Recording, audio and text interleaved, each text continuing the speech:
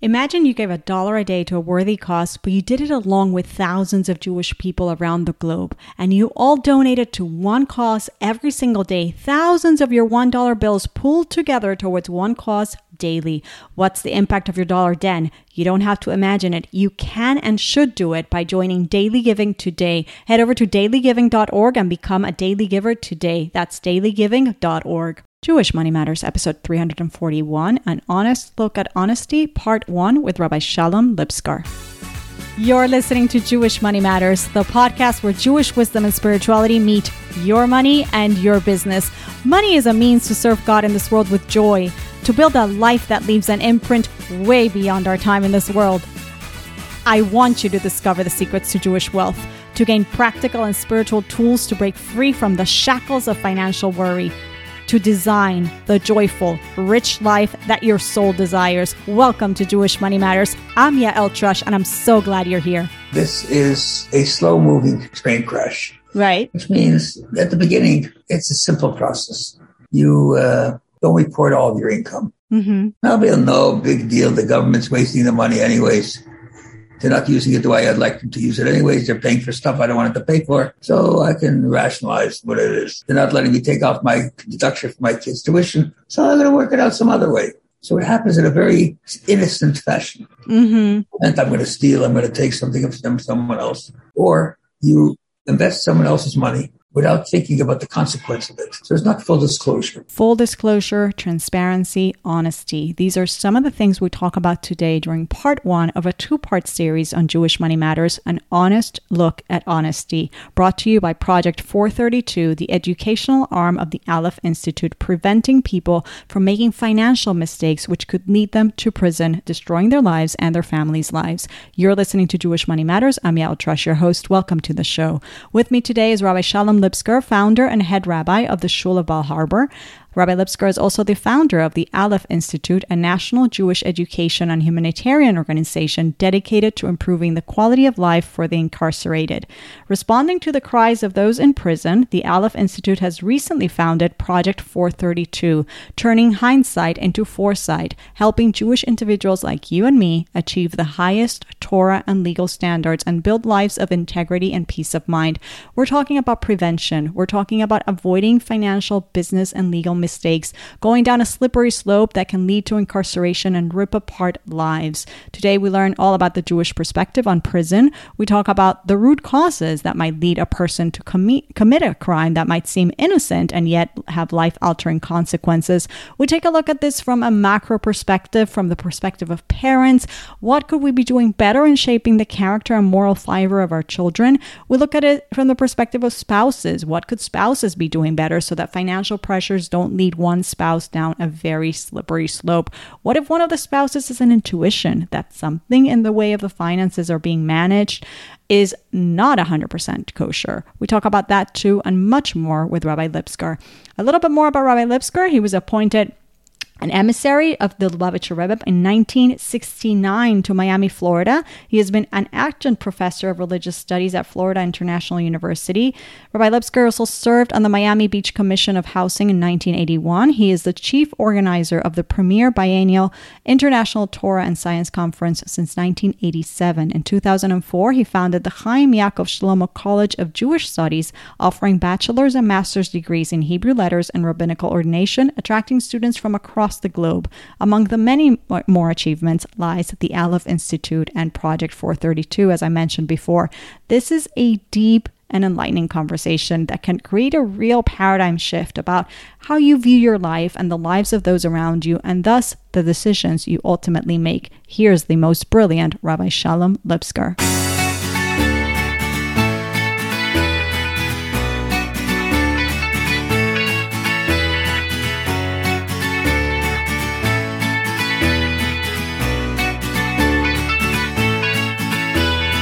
Rabbi Lipskar, welcome to Jewish Money Matters. It really is an honor to have you on the show. Thank you. It's I've never been on the show. I have to admit I've not even heard the show, but I read a little bit of a praise piece that you sent, and it was very exciting to see. And it's a subject that is very close to my heart to such a degree that this year we started a 5-year kollel for Choshen Mishpat, which is for monetary reasons, of a group of high-level scholars who are already ordained and are committing the next 5 years to study Jewish law in relationship to financial matters. Amazing. So that people start living in their own business lives and their professional lives according to Jewish law, which they are very much looking forward to.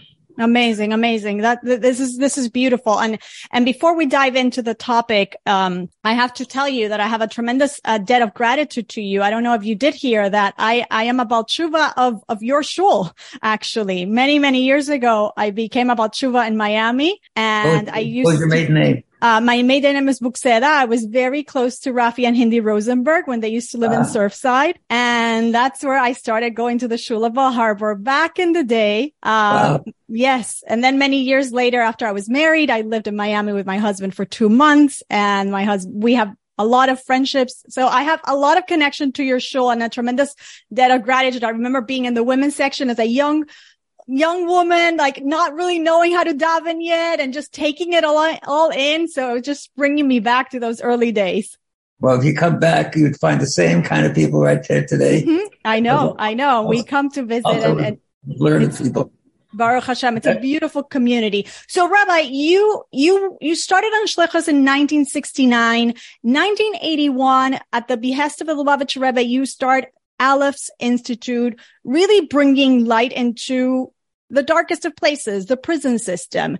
This has evolved in a recent project, which we're going to talk about today, Project 432, where it's really fascinating. We're now dealing with preventative medicine because over the years, you and your team really have witnessed what has led people to make decisions that they later regret. And sometimes things that seem like innocuous, like harmless, led to, the really, really big, life consequence for them and their families.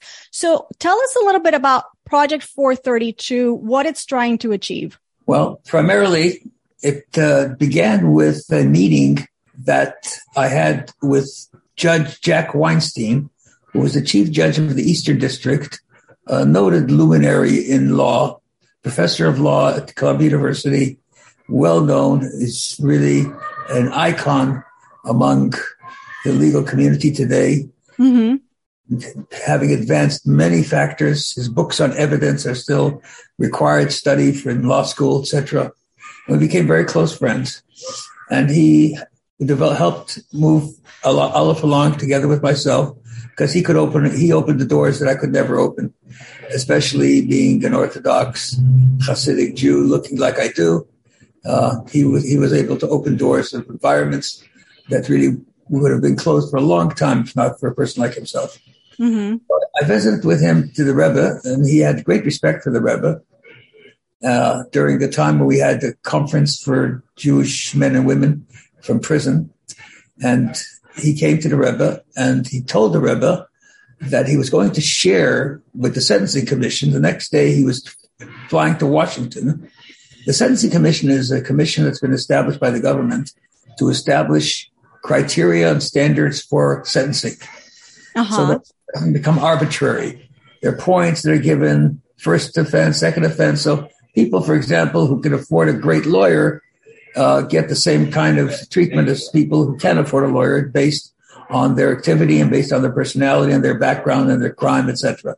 So this was more a universal kind of a program.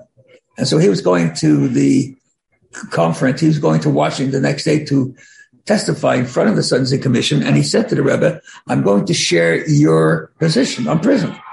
And as you know, the Torah position on prison, primarily prison is the only punishment that is not mentioned in the Torah. You have financial punishments, you have corporal punishments, lashings, you have capital punishment, but you don't have prison.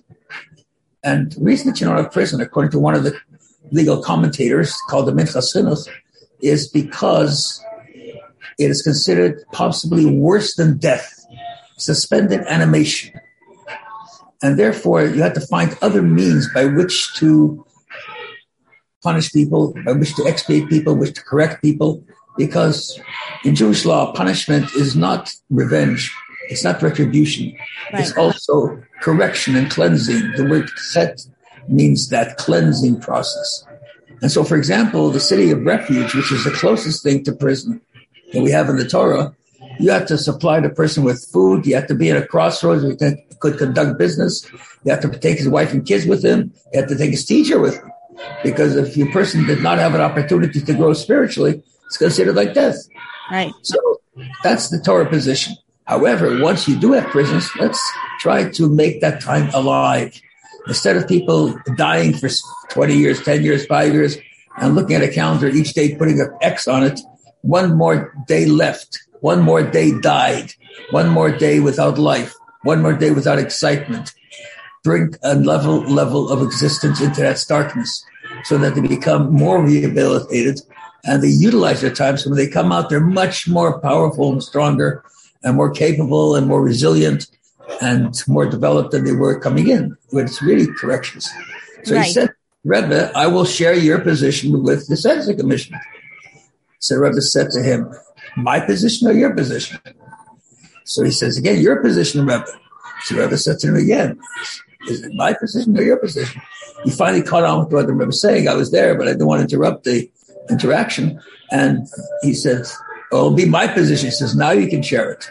He says, but to the future, Aleph should concentrate. We should have to concentrate not on rehabilitation. It won't be necessary anymore, but we'll concentrate on preventative so that you don't have to deal with rehabilitation. Right. Rehabilitation, as you know, is so much more expensive than preventative and causes so much more anguish and turmoil and destruction and shattered lives, etc., as is clear.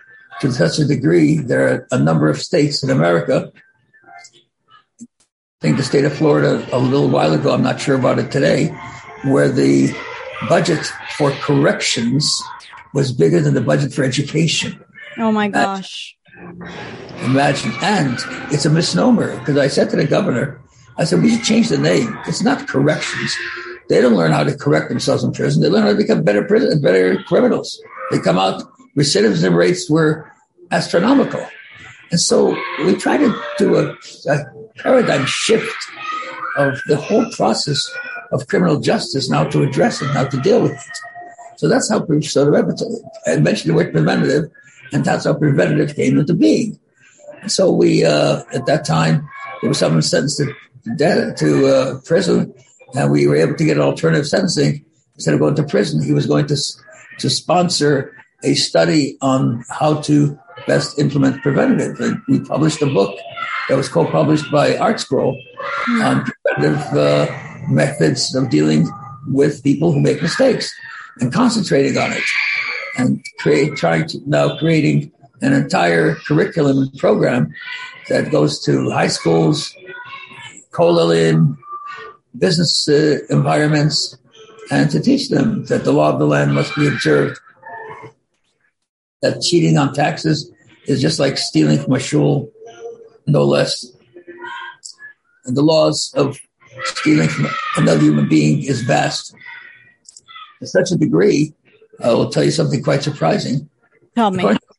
According to Jewish law, the liability for stealing has to have at least a value of a penny. Mm-hmm. Steal less than a penny from someone, it's not, you're not liable for stealing. It's considered not valuable. But if you steal a half a penny from a non-Jew, you're liable. Not because of the value, because of Chil Hashem. Right. Because you desecrated God's name, because the guy says, see that Jew? He can't be trusted. And wow.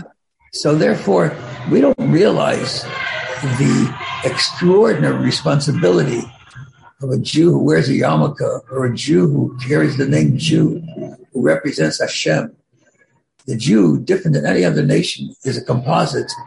We are not singular. When you're angry at a person who's a Catholic, Presbyterian, Baptist, Muslim, you say, I hate those Catholics. Never. It's that guy. Those Presbyterians, never. But if a Jew does, it's those Jews.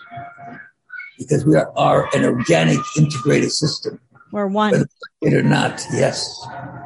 And it's a positive, and it also comes to bite us when we kind of break that. So the preventative side is a very important side, actually, particularly in a particular environment where people kind of have lackadaisical attitudes from it. some people stupidly, foolishly, crazily, they say you're allowed to steal from a person who's not a Jew. The people are absolutely crazy. And they cause such a negative attitude to the Jewish people. A Jewish person's, this Torah portion, which is the last Torah portion of Bamidbar, Matos Maseh, the last Torah portion, and Bamidbar ends a section of God's language, Moses' language. So there's a little bit of a difference. What is the last thing he merges? After 40 years, we've gone through the whole system, trained by God, trained by Moses, trained by Aaron, fed by God's food, drinking God's water, living in God's clouds, dressed by God, everything. The most controlled environment of behavioral modification that you'll ever want to see.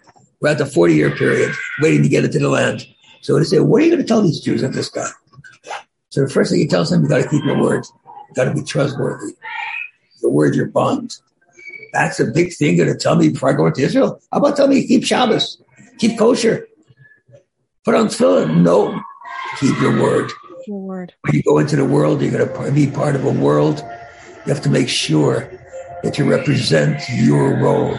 Right. You are a representative of God. That's why they don't like you. They don't like us because they don't like me. They don't like us because they don't like God. And we represent Him. That's it. And God brilliantly, and only God could do that. He gave us no choice. Like I tell people, people who are not so observant want to get into. I said, let me tell you something. It's extremely hard to get into Judaism. Becoming a true convert is not an easy process, but it's impossible to get out. That's it. That's it. That's it. Screaming, I'm not a Jew. Yes, you are. Yes, you are. Whether you like it or not. So what, Rabbi Lipskar, what are some of the root causes that would lead a person down this path? I mean, you mentioned the word stupidity, right? Like what leads people to make financial decisions or rationalize financial decisions that could then lead them to face this surprise criminal investigation or sentence? What are the two most fallacious, most negative forces operating in society today? We have a very disturbed society today. Society that's really like a ship in turbulent waters without a rudder. Mm-hmm. We were holding the rudder. What are the two most fundamental characteristics?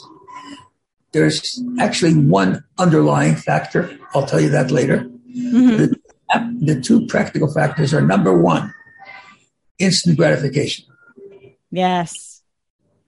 If you're feeling good, that it doesn't hurt anybody, why not? Right. What does it hurt anybody if I'm going to become a girl instead of a boy? Big deal. It's my business. What am I going to hurt anybody if I have a relationship outside of my commitment? Big deal, so they'll get used to it and so forth. I need it for myself, for my fulfillment. I don't feel fulfilled. I don't feel good. This way I feel good. So what do you think? God's going to care if I have a little bit of a cheeseburger? Big deal. You think, as long as I feel good about it, and I'm going to make a blessing, I'm going to say, God, thank you for the food. But it makes me feel good. Instant gratification. Mm-hmm. One, I don't mean number one in terms of primacy. It's one of the two. And the second is entitlement. Mm. We all feel entitled. We all feel like you owe it to me. Right. Kids feel like, Daddy, you owe it to me. It works like the father comes and works a whole day. The mother is cooking and cleaning it. You come home and it doesn't, something's not the way you like it. I'm not eating tonight. Why'd you make this supper twice in a row? Or I'm going out. Yeah, I want to go. You can't. Yes, I can. I need a new pair of sneakers, but you got 4 pairs in the closet. Mm-hmm. My friends have a 5th pair. It's called entitlement. Entitlement, right.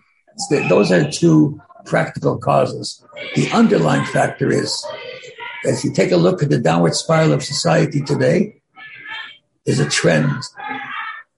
It began in the 60s when they took God out of the classroom.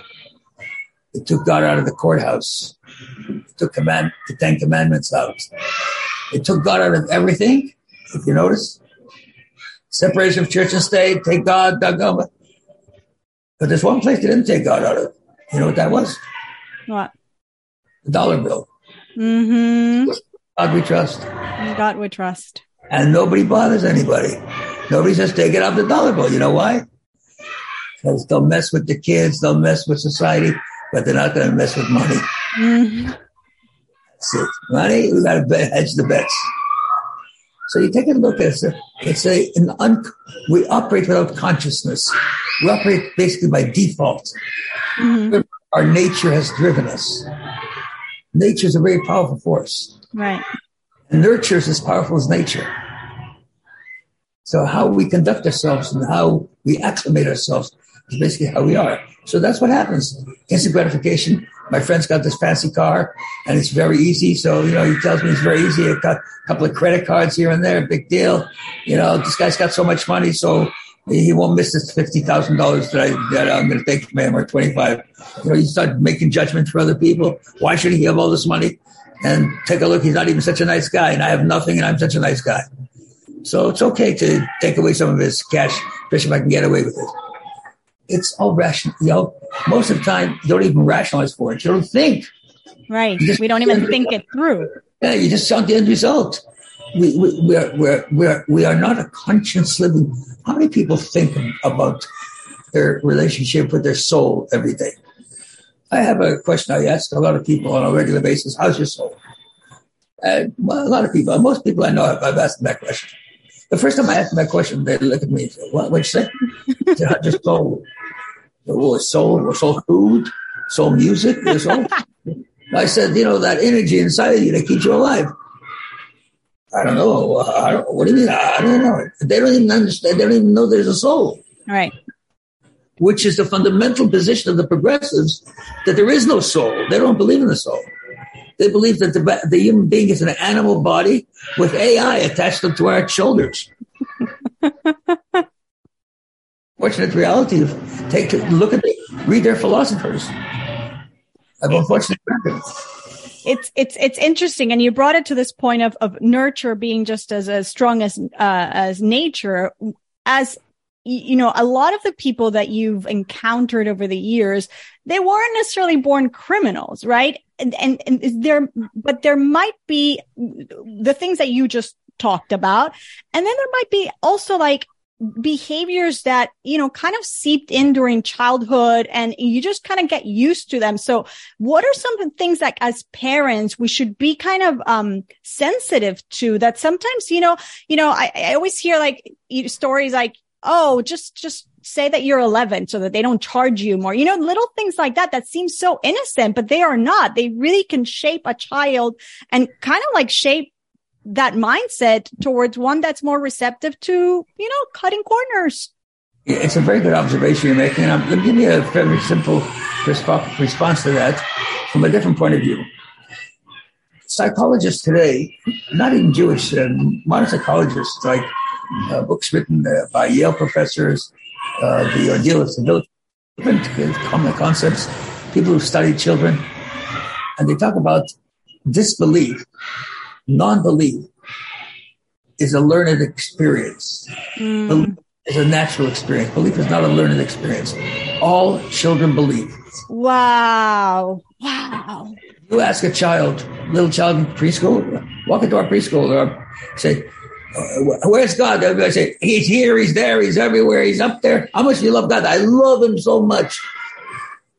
As an adult will never say, I love him so much, because who's God? Where was during the Holocaust?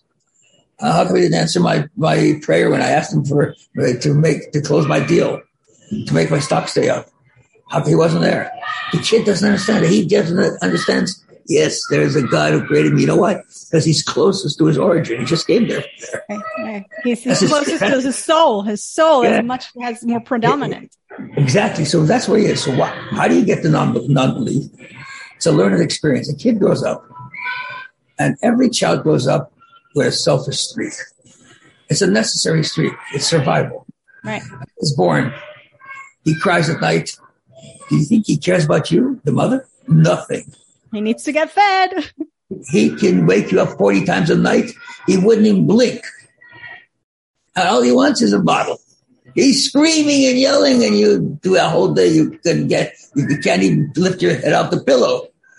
And you're telling your husband, can you go? And the guy says, well, I just fell asleep. And this kid's yelling. Somebody's getting up for him. and you get up and you hold them and you kiss them and you love them and you say, yes, honey, here's your Bible. You don't say, next time I'm not going to talk to you anymore. So the kid gets what he wants. As he continues to grow, he gets what he wants. Hold me, play with me, give me, buy me, etc., etc., etc. He becomes 5, 6, 7, 8 years old. And the kid's told there's certain things you can't do. What do you can't do? Why can't I do it? Because Hashem said so. Oh, Hashem said so. There it is. So he gets a little bit older and he wants to do it, but he knows Hashem said, no, don't do it. So he doesn't do it.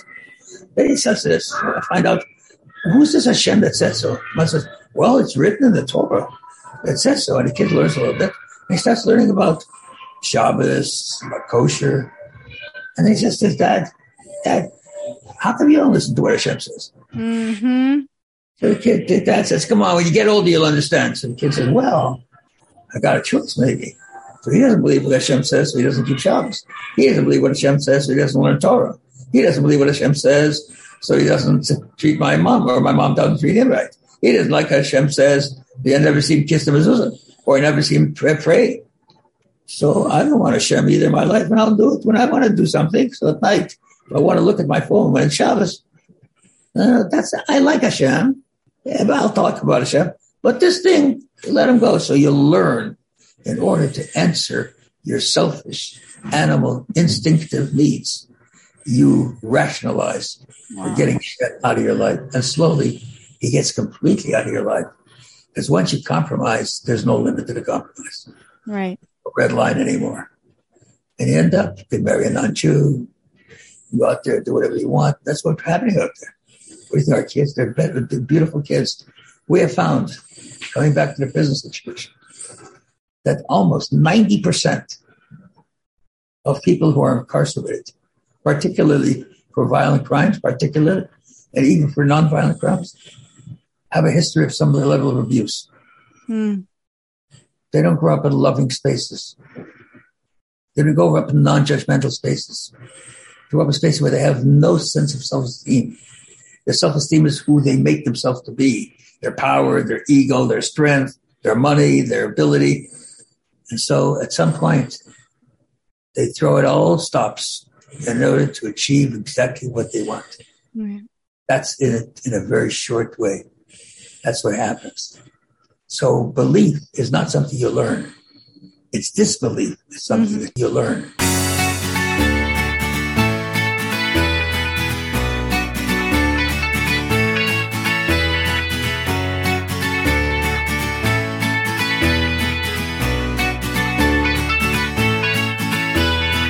Hey, do you know what's my favorite email of the day? The one I receive from Daily Giving every morning. I get to see a new updated donation amount and the organization receiving the donation that day. True, I may have only contributed $1, but the impact of my dollar when pooled with that of thousands of daily givers is massive. I love knowing that every single day I'm giving. No matter how busy my life gets, I know every day I'm fulfilling the mitzvah of tzedakah because I signed up to Daily Giving. And so should you. Don't wait. Head over to dailygiving.org and become a daily giver today.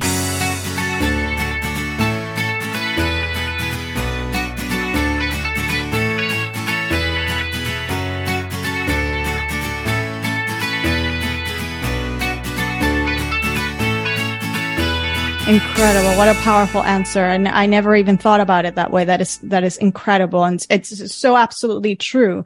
Now, going back to, the business piece, the financial piece, there's part of this, I suspect, if let's say people are married, you've met a lot of people who have families and, they end up in prison for something that, again, they didn't think it was going to go sour. They thought somebody told them it was a deal. I don't know what the situations are, but it doesn't end up well. How often do you see that there's maybe something that's underlying in the way a couple maybe communicates around money and making a livelihood?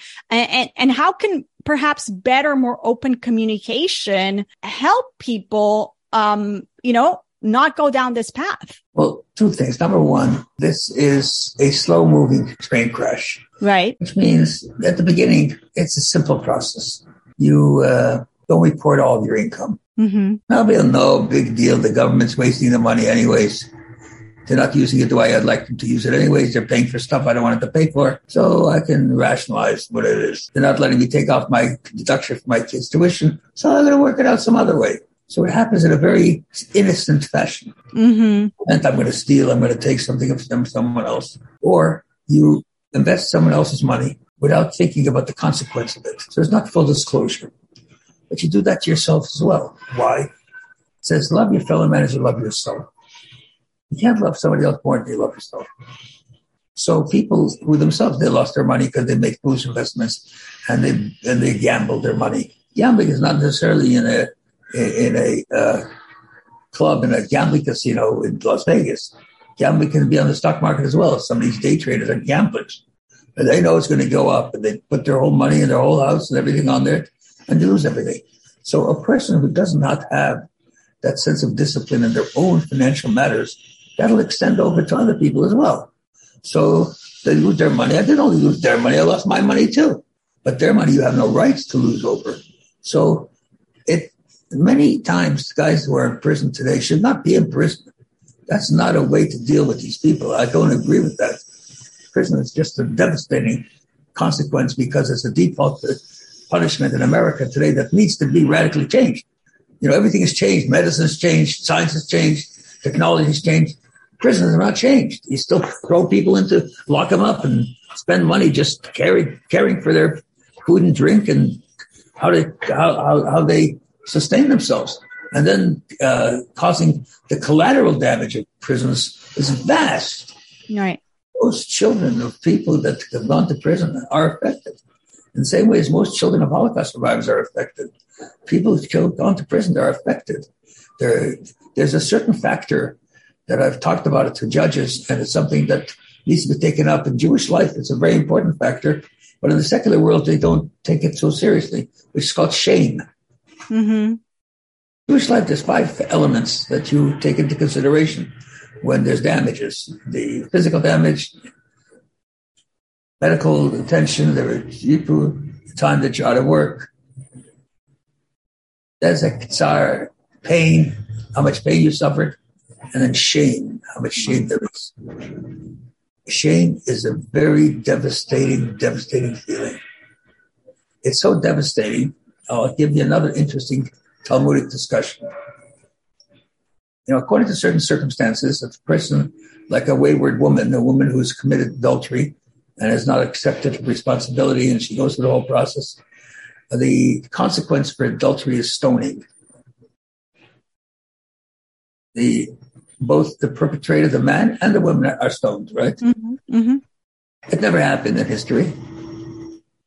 Sometimes these punishments are told, but they never happen because there's so many qualifications in order to get to it that it wouldn't ever qualify for it. But then the Talmud asks the question, in order to stone the person, the stoning process, I know it's a little gory to talk about on a podcast, but it's a Talmudic discussion. They would throw the person off a 2-story building. And so he basically, most of the time, would just die from the impact of the fall. But if not, there was a person there with a rock who was an expert. And they would then drop the rock exactly on his heart with such force that would immediately stop the heart. So there would be the least pain. Because even when you have to inflict pain, you have to find a way to inflict death. You have to find a way to minimize the pain. So now the question is, so when you throw, do you use that? The guy does not wear the shirt, because if he's wearing a shirt, it might prove to be a buffer between the rock and the heart, and therefore it might hurt him more. So for a man, you take off his shirt. So the question is, how about for a woman? So the Talmud says, for a woman, there's these young guys that might be hanging around, and they're training, and they will see a woman with a shirt off, and they will not treat her properly, or not relate to her with respect. And she'll be embarrassed. And you'll find even the Nazis, as they addressed the people and they shot them, the men would walk without their clothes on, but the women would always try to cover themselves. Because that's a natural instinct of a person, the modesty side. It's very critical to the person. So the Talmud says you bury her, you do with a shirt, without a shirt. So the Talmud asks the question, what's worse, pain or shame? A person suffer more shame in order to eliminate more pain, so then you take off the shirt? Or would a person suffer more pain, but not to be embarrassed, so you keep on the shirt? And you know what the answer of the Talmud is? When Mashiach comes, we'll know the answer. Wow. That's what it says, Deku. Wow. And we can't give you an answer. It's such a delicate question. Right. Shame is a very powerful motivator. And you imagine when a person goes to prison, who's outstanding in community, has been a parent, and suddenly, boom, their whole life is torn up in front of them. The trauma, the impact is so extraordinary. We can't even imagine it. I've seen it. It's heart-wrenching. Destroys families. It destroys the kids' lives. And sometimes people might think, oh, in a year, or 3 years when I get out of here, I'll rebuild my business and it'll be fine. But it's not like that. I have seen, you should never see it. God forbid. I've seen in a courtroom where a man was sentenced to 10 years in prison. His wife and children were there. His wife starts to wail like an animal that's hurt, just wail. And the father says to the marshals, as they take him out with handcuffs, can I just say goodbye to my child? I want to give him something. He's wearing a watch. Take off the watch. He says, I just want to give this to my son. And he comes over to the table and bring him over. And the son says, screaming, I don't want the watch. Don't want the watch. He's screaming. And I took the watch from the man because they didn't take it inside. And I gave it to the mother later. He says, he said, my dad told me that watch he got after his father died. Before his father died, he said, I want you to have my watch. He says, I don't want to have a watch. I don't want to have a watch. And the kid, you couldn't even keep him quiet. They had to take him out of the courtroom. You can't imagine. But besides the fact that people who commit violent crimes are always a product of a traumatic experience in their youth, the event itself is extremely traumatizing, extremely painful, hurtful. That's why sometimes the work that Aleph does, not only in 432, but in pastoring to these people, into the chaplaincy, bringing them to tefillin, talking to them, learning with them. Like right now, the next 2 days, today and tomorrow, we have a yeshiva in prison program. Where we bring 10 rabbis, and they come into a prison and they learn chavrusa with 20 Jews for 2 days, from 8:30 in the morning till 3:30 in the afternoon. Amazing. These are transformative days in their lives. Of course. Literally. So all of that fits generally into that pattern. And I want to go back, now that you painted the picture of this family, I want to go back to the scenario of husband and wife and financial situations. Again, I keep going back to thinking like sometimes in marriage, money is such a taboo and it's such a source of pressure. And perhaps let's say the man is the breadwinner and the woman is kind of not clued into what is going on, and he feels tremendous financial pressures and she doesn't know it, and he might just again go and make decisions that are detrimental not just to him but again to the entire family eventually, all because there's been this lack of communication and transparency between them about what really is the financial situation and how could we work together to ease the pressure, right? So again, is there something there that could be functioning better within couples? Definitely, but it starts at marriage. It doesn't start with the moment you have a problem. Right. And you've already established a relationship.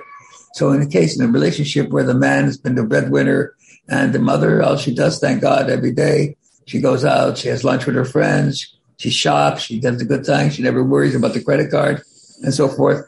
And the guy says, what do I tell my wife? All of a sudden, she's going to divorce me. I mean, all of a sudden, I can't use the credit card anymore. You can't get lunch anymore in these fancy restaurants. We're going to have to downgrade and get you a less expensive lease on it. Right. Or whatever. And the guy doesn't even know how to say it. He's afraid, literally, because for the first 15, 20 years of his life, it's been a spoiled life, literally. They never talked about these things, right? And most families, unfortunately, they talk where we're going to have vacation, what we're going to do. Sometimes there's no substantive conversation about the meaning of life. It doesn't happen because that's not the jargon that they're used to in a societal environment. Right. Today, first of all, most of us are ADD. We look at our phones and we create our own ADD. Kids today, they can look at their phone for 5 hours in a row and not budge from their phones. And they're watching 50 things at the same time. Mm-hmm.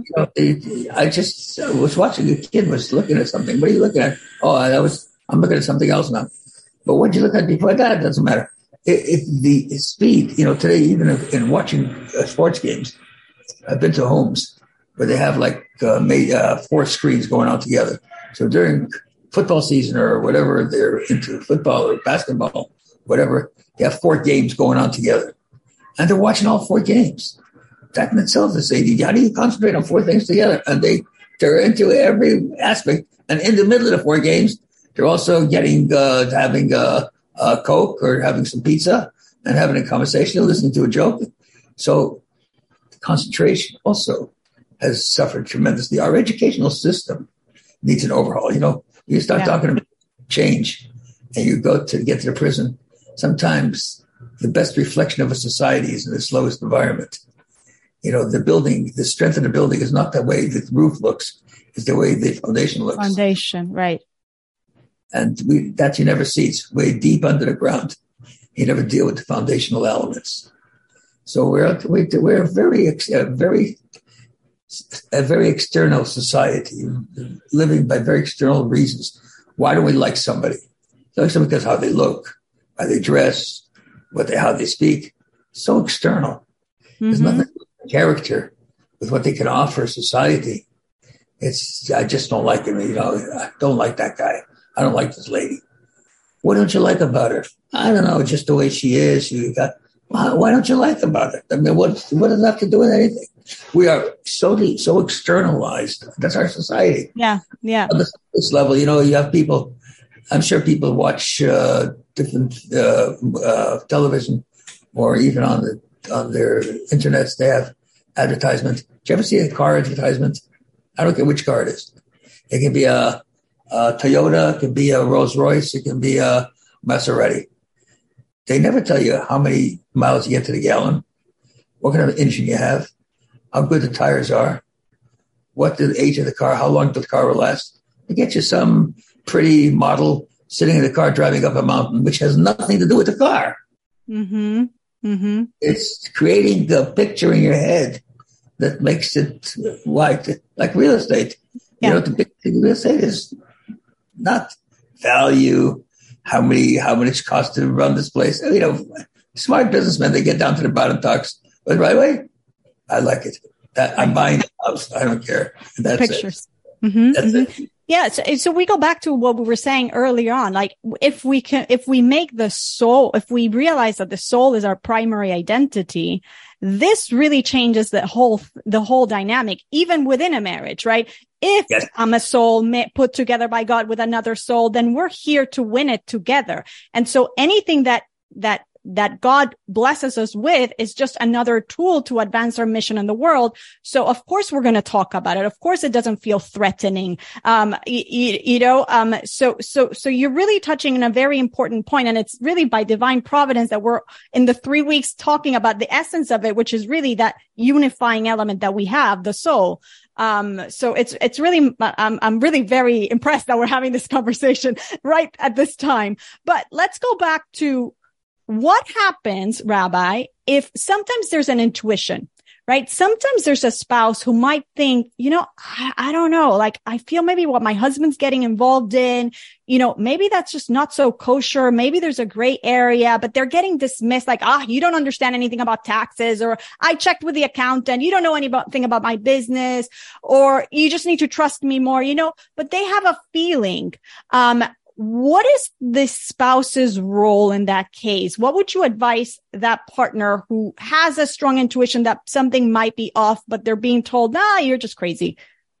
So two things. I'm going to go back to what you just mentioned a minute ago for a second about the soul, the primacy of the soul, and the factor that that's the critical factor. It's more than that also.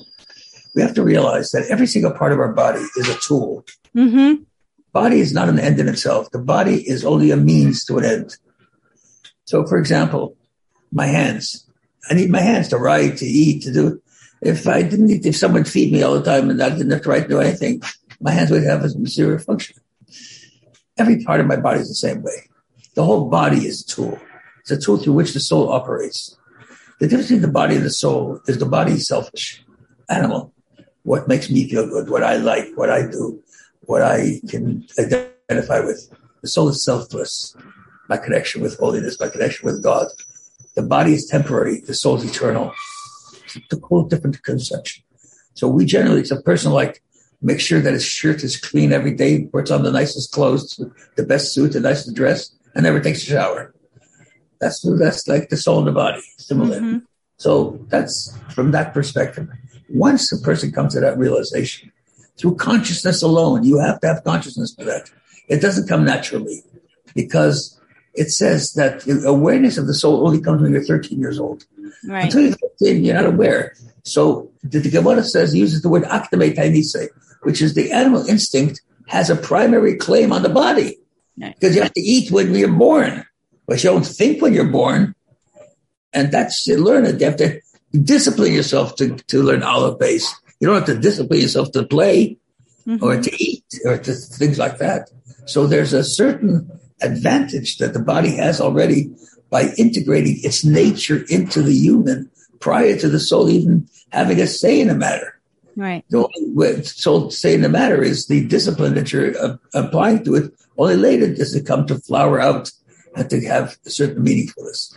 Once you understand that, your relationship with a husband and wife becomes different.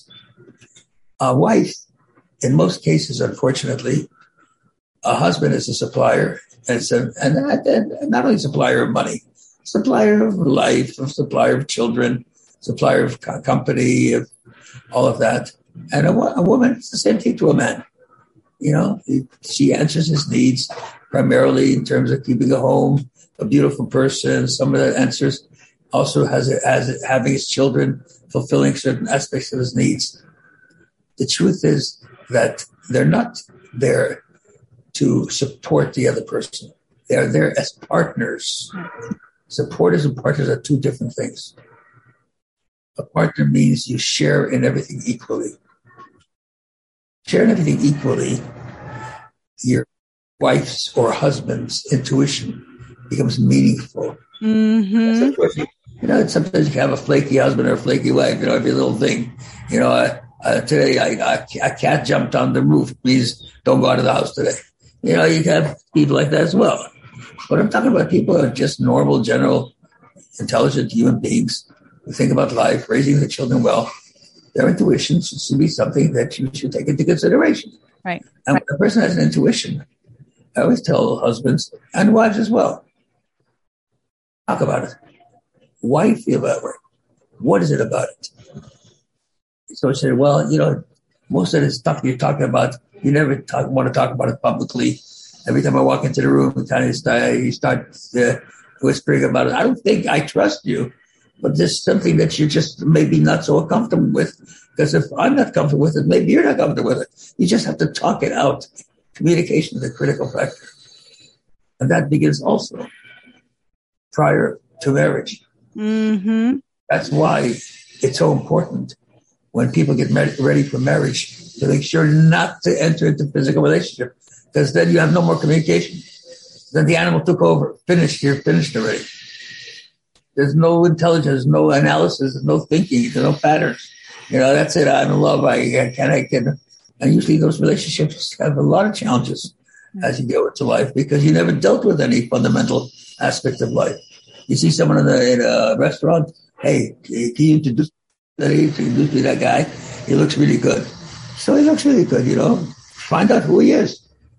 That's why in Jewish life, the safest way of meeting somebody is through a shotgun. Mm-hmm. Not because it's old-fashioned, because it just makes sense. It's like, and say, well, I want to buy that business. You don't know how the business operates. You don't know how much profit there is and overhead there is. You know nothing. I just like the way the store looks. It's got nice chandeliers. Right. Things like that. So right. The thing that you're talking about is holistic. Mm-hmm. Anything from each other. The key factor is having Hashem in your life. A conscious way. So that in the morning, when you say, Maidani, it's Maidani. And a very interesting question. You know why you say, in Hebrew, you speak Hebrew, right? A little bit, yeah. Enough. What does that mean, right? Mm-hmm. Grammatic. You know what Maidani means? I thank you, right? Mm-hmm. Thank you. So the right way in Hebrew would not modeh ani, but ani modeh. Right. Ani modeh lecha. I thank you. Not modeh ani lecha, thank I you. It's the opposite of the structure. So why do we start with modeh ani? It's got to be a good reason for that. There's no sitter that says ani modeh. Everybody's modeh ani. Why? Because the establisher of the prayer said, when you open your eyes, the first thing that comes out of your mouth should not be I, it should be thanks. So the first thing is not I, thank, but thank I. Mm-hmm. Thanks, gratitude is number one. Number one, yeah, and it goes back to those two things that you said, when you told us instant gratification and entitlement are all about the I. How can I get more, right? I can satisfy my own needs. It leaves God out of the picture. And who's the I? Who is the I usually? The I is not your really essence being, like you really know you are. The I is something you create in your own mind as to who you like to be. You make your hair a certain style, face a certain style, dress a certain style. So you fit into a pattern of how you want to create the I, but not the real I. The real I is a whole different person. Right. So everything takes on a much deeper consciousness if you approach life in a different way. But again, it's a training process. It happens from the time that they ask, from when do you have to start educating your child? Someone asked the Rabbi. As he said, when the mother's born. That's right. That's right. That's it. It's a real long process. You're onto a subject where you're talking about the end result of many years of distortion. So you have to reconstruct the whole process. However, practically, it takes too long to reconstruct it internally and to reset your mindset, etc. So that's why Rabbi Akiva says, what's the main law of the Torah? V'ahavta l'reacha kamocha. But Hillel, who loved every Jew, he doesn't say v'ahavta l'reacha kamocha, which he could have. Mm-hmm. But he had to say, what's the whole Torah? Standing on one foot. He says, what is hateful unto you, do not do unto your friend. All those is commentary, go study. Why didn't he say, love your fellow man as yourself, like it says in the Torah? Like Akiva said. Because it's not so easy to love someone. But you can always have the discipline not to do somebody wrong. Right. Even if you can't get to the level where you get it in the head, we have enough disciplines to be able to follow a way of life that makes sense. Mm-hmm. And it will not distort our future or cause us the horrible collateral consequences that mistakes make for everybody around us. So, Rabbi, short of listening to this beautiful conversation today, and being in touch with, the beautiful educational programs at Project 432, what are some other preventative measures? What could we be doing better as Jews on a, I would say, consistent basis so that we become more sensitive to godliness and catch ourselves before, God forbid, anybody walks down this slippery slope? Does it start with Torah learning? Does it start with Shar B'tachon? What are some ideas? I'll tell you two things. Keep it simple. Number one, every single man should spend, I would say, a maximum at this point, if you're starting, of 5 minutes a day learning with your wife in front of your kids. Yes. I've said it so many times on the show. Thank you. There's books for one thought every day, no matter 5 minutes a day. Learn with your spouse. Max, which means 3 minutes is good. 6 is no good. You're not going to keep it doing it. Mm-hmm. You got to keep it real simple. And even if you're traveling on the phone, no day should go without it. And even if you're not talking to each other for some reason, the guy he threw his underwear off the bed every day for 6 weeks. And I told him pick it up, and he doesn't want to. Yeah, I'm not talking to you until you do it. It comes at 5 minutes. It's an oasis. Mm-hmm. That never mess. That's number one. Number two, every parent needs to spend 15 minutes at least a day with each child individually, personally. Wow. Talking to that child. No phones. Individually. Whether it's not looking at this while you're with the child. Not even in your presence. Mm-hmm. Whether it's how was your day? Tell me a story. You want to hear a story? Let me tell you what I had to meet today. How you feeling? Is everything happy? And don't judge it. Whatever the child says, don't judge. Support. That's the 50 minutes of support, not judgment, not criticism. That you should have done this better, do this better. That's a different thing. 15 minutes. They look forward to those 15 minutes. It becomes the most 15 minutes that will make the biggest impact on their lives. Mm-hmm. Just two ideas. I love them. Again, I don't want to get into more stuff because you got to keep it, keep it simple, stupid. Yeah, keep it simple so that it actually happens. Exactly. Yeah. It's doable. It's doable. Right. And the results are in. It works. It does work. I believe it. Rabbi, you had a close relationship. We're privileged enough to have a very close relationship with the Lubavitcher Rebbe.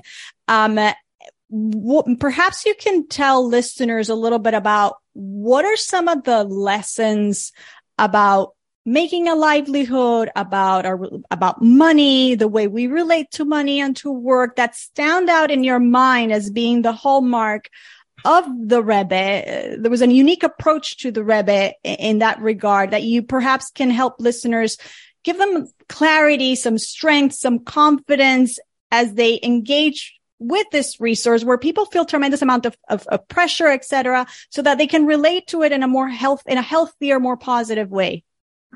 So, first of all, I have to just qualify something. Nobody had really a close relationship, but I say close relationship. It was consistent. He answered all my questions. He directed my life. I met with him personally many times. Like in my lifetime, I met with him personally more than 30 times. And I went to so many of his talks during my schooling years, 9 years. I went to every single Shabbos, every bring, and I never missed, etc. So, that's for most people that we called close, but the Rebbe, he was a different level. It was not that level. However, when it came to my financial matters, there were certain things the Rebbe was clear about. Number one, never gamble. Stock market, according to the Rebbe, was a gamble unless you invest in a good company and keep it, not a day trader. Mm-hmm. Oh, I know it's going up or going down. No, the Rebbe was very much against that kind of attitude, gambling. Number two, the Rebbe was extremely careful in never shortchanging your obligation to anybody, particularly to the government. We have to be thankful to a government that gives us opportunities. And Dina de Malchusa, Dina, the law of the land is law. Under any circumstance, he insisted that every Lubavitcher organization have a complete audit by an accountant, that he wanted to see the audit of the accountant. We have to send it into him because he didn't want no monkey. Not a friend of yours should give you your books and he'll write it the way you want it. I want something solid. But was very, very careful about that. Number three, I'm not saying this in a level of importance, but all are significantly important. Talking the direction of the Rebbe. Number three, to really believe in your heart, not to have faith in God, but to trust God. Right. Faith and trust are two different things. A thief The Gemara says a thief, when he's about to break into a house, he says, God, please make sure I don't get caught. He has faith. He doesn't get caught. But how do you tell God to help you break into a house? Because it's so external. It's not internalized. Trust means you put your life in his hands. And you have to trust in Hashem. Trust in Hashem means that when he makes sure that you have a living, he wants you to do it honestly, decently, without hurting anybody, without wrongful competition. He was very careful about Hasagas Gvul, not to compete in a way that was against the Torah, not to charge ways that were beyond the Torah's allowances in terms of interest and other such factors. Very careful that every single way that the Torah directs us to conduct ourselves monetarily are critical for our success in our lives. And the Rabbi would say often, and it was publicized, and there's public things the Rabbi would say often, and even someone who makes a lot of money, it's not how much you make, it's how you spend it. Mm-hmm. You can make a lot of money and then spend it, unfortunately, on doctor's bills. Right. Spend it on other issues. Or you can make a little bit of money and have the happiest life in the world. And that you owe nothing to anybody. And you're fine with your family. And you are happy that Eze, who is one who's rich, Eze Oshik, Asameach Bechelko, is happy with what God gives him. Mm-hmm. God knows better than me what I need. Every morning before prayer, we say two things. We think two things. It's called general meditation before prayer. One is the greatness of God and the lowliness and the limitations of man. The fact that we have this direct contact with the big boy, with the big boss, the man who controls the whole system. Direct contact. He's listening to me. I have access to him on a daily basis.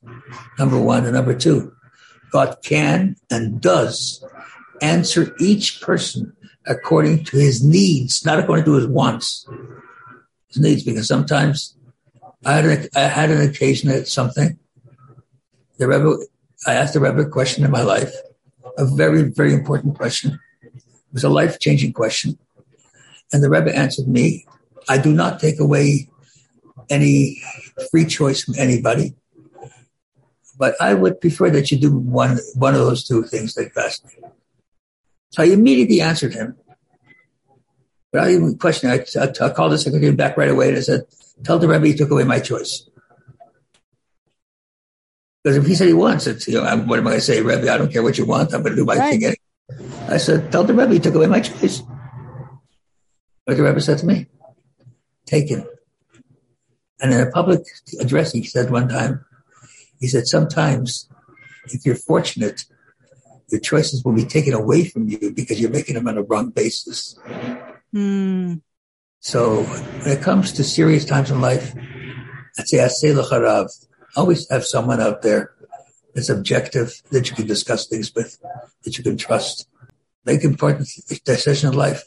Don't do it on your own because you're too biased. Too biased, right. And you're too unclear about where you're at. Mm-hmm. So beautiful. God bless you. Beautiful. And hopefully during the 9 days when we have to get rid of the baseless hatred, we will replace it with unconditional love. Unconditional love. We focus on the soul of each individual. We'll be able to love everybody. And on a soul level, we're all equal because we have one Father and we come from one source. Exactly. We are an organic system. Exactly. Rabbi Lipskar, thank you so much. Continued Hatzlacha in this beautiful project and in everything that you do. Thank you so much. God bless you. Thanks to Rabbi Lipskar for stopping by. You can find Project 432 at p432.org. Next week, I will continue this conversation in part 2 of the series with the director of Project 432, Rabbi Levi Landa, after which we hope that you will have learned about a sensitive but really important topic and gained a clearer picture of what financial crime looks like, the individuals, the causes, the preventative measures we could all be taking, and much more. Thanks again for being here. I know you have so many things that you could be doing, so many ways you could be spending your time, and you've chosen to come here to Jewish Money Matters. And for that, I'm truly grateful. And I invite you to send me your questions, your comments, your concern. I try my best to address everyone on my Friday's Ask Yael episode. And this week, please God, is no exception. Not too late to send those in. You can email me, yael@yaeltrush.com, or you can DM me on Instagram and LinkedIn @yaeltrush. Have a wonderful day.